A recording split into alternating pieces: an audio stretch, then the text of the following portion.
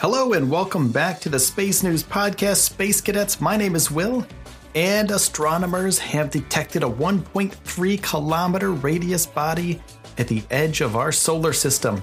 And kilometer-sized bodies like the one discovered have been predicted to exist for more than 70 years. But before I get into that, I want to say thank you to everybody who's been supporting the podcast since day one. Thank you so much for the reviews on iTunes. Thank you for leaving comments and 5-star reviews on iTunes. That really, really helps. Same with Spotify, same with Google Play Store. Anywhere you get your podcast, any and all reviews are really cool. So thank you. Also, thank you for subscribing, and thank you for going to spacenewspodcast.com. There's also a Patreon I started a couple days ago, patreon.com/Space News Podcast. Now let's get back to the edge of our solar system, back to the 1.3 kilometer radius body at the very, very edge of our solar system. So these small objects, they acted as an important step in the planet formation process between small initial amalgamations of dust and ice and the planets that we see today.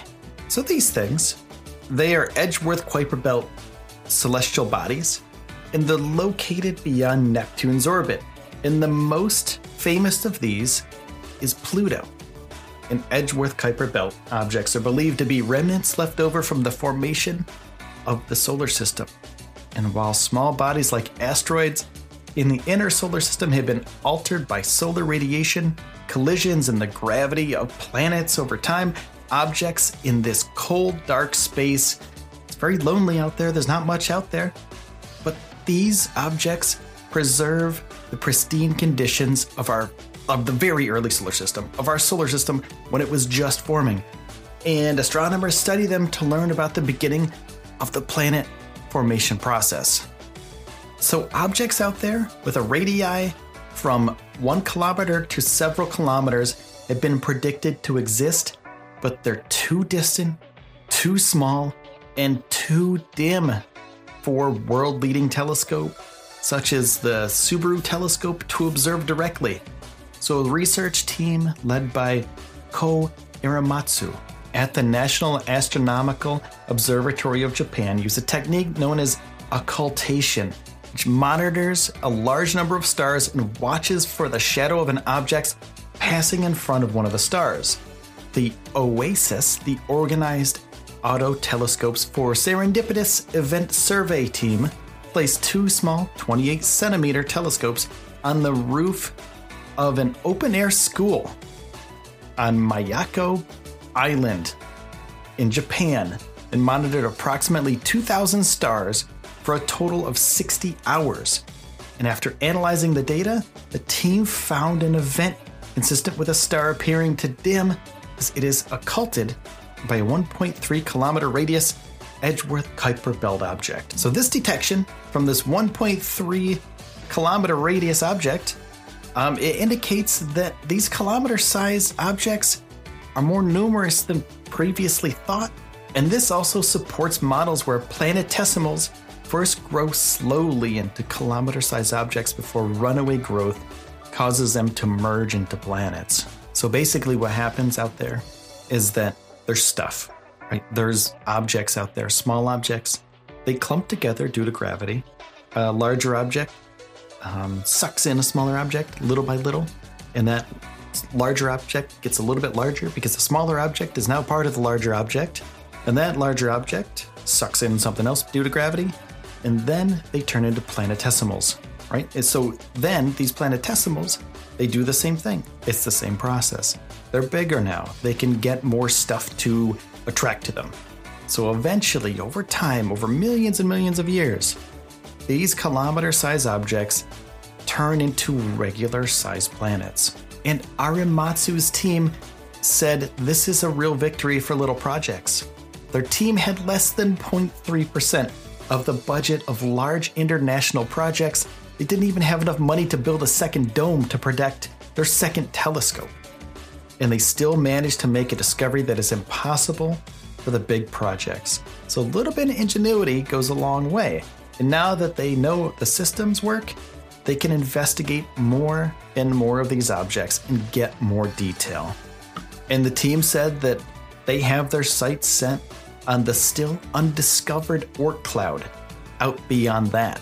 So they're going to continue further out from this planetesimal, from this little object, this 1 kilometer object. They're going to go out to the Oort cloud. If you're not familiar with what the Oort cloud is, it's a theorized shell of icy objects that lie beyond the Kuiper belt. So this is just a theory. Nobody has seen it yet, but they want to go study this. It is icy objects that exist in the outermost regions of the solar system. It's named after astronomer John Oort, who first theorized its existence. And the Oort cloud is roughly spherical. It is thought to be the origin of most of the long period comets that have been observed.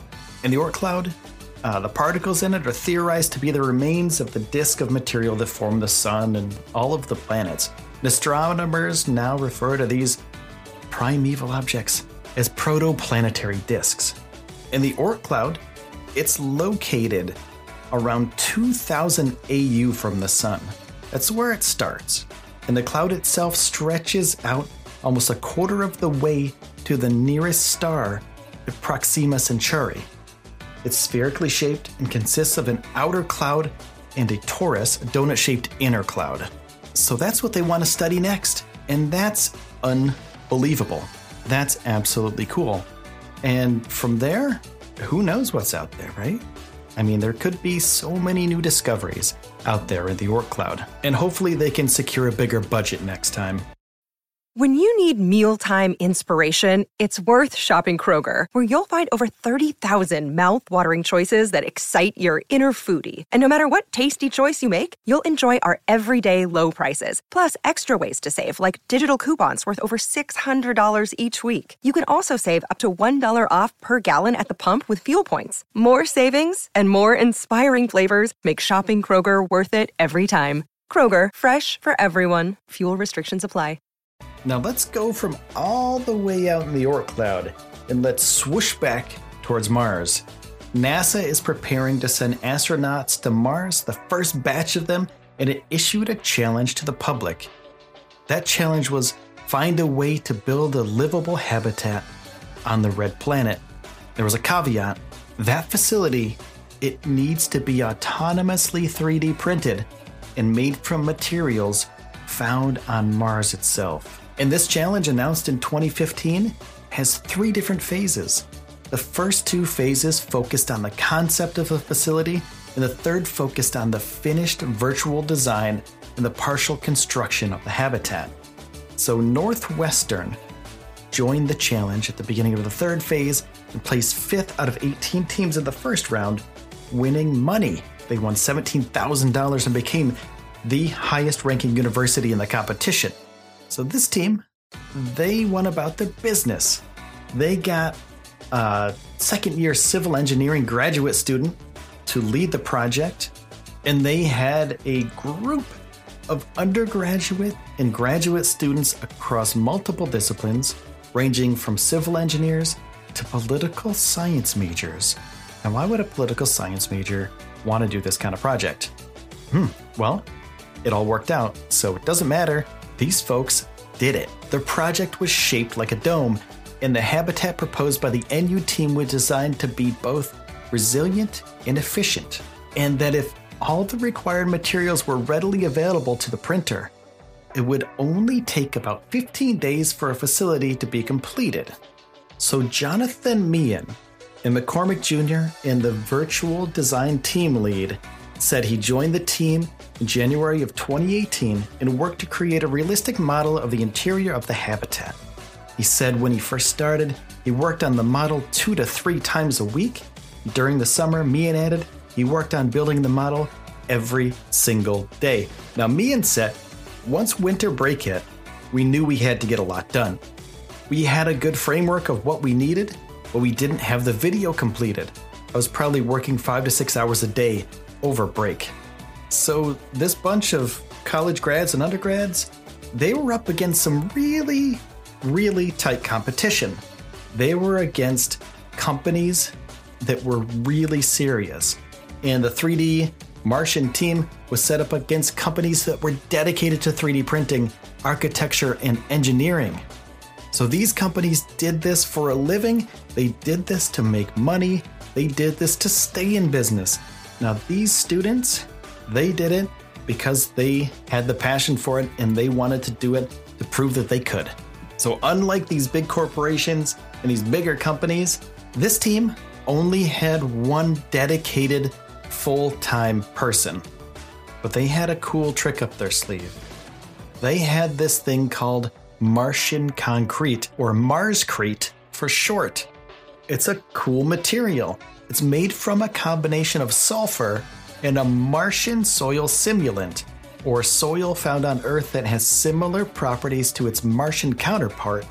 And this new type of concrete was much stronger than regular water-based cement.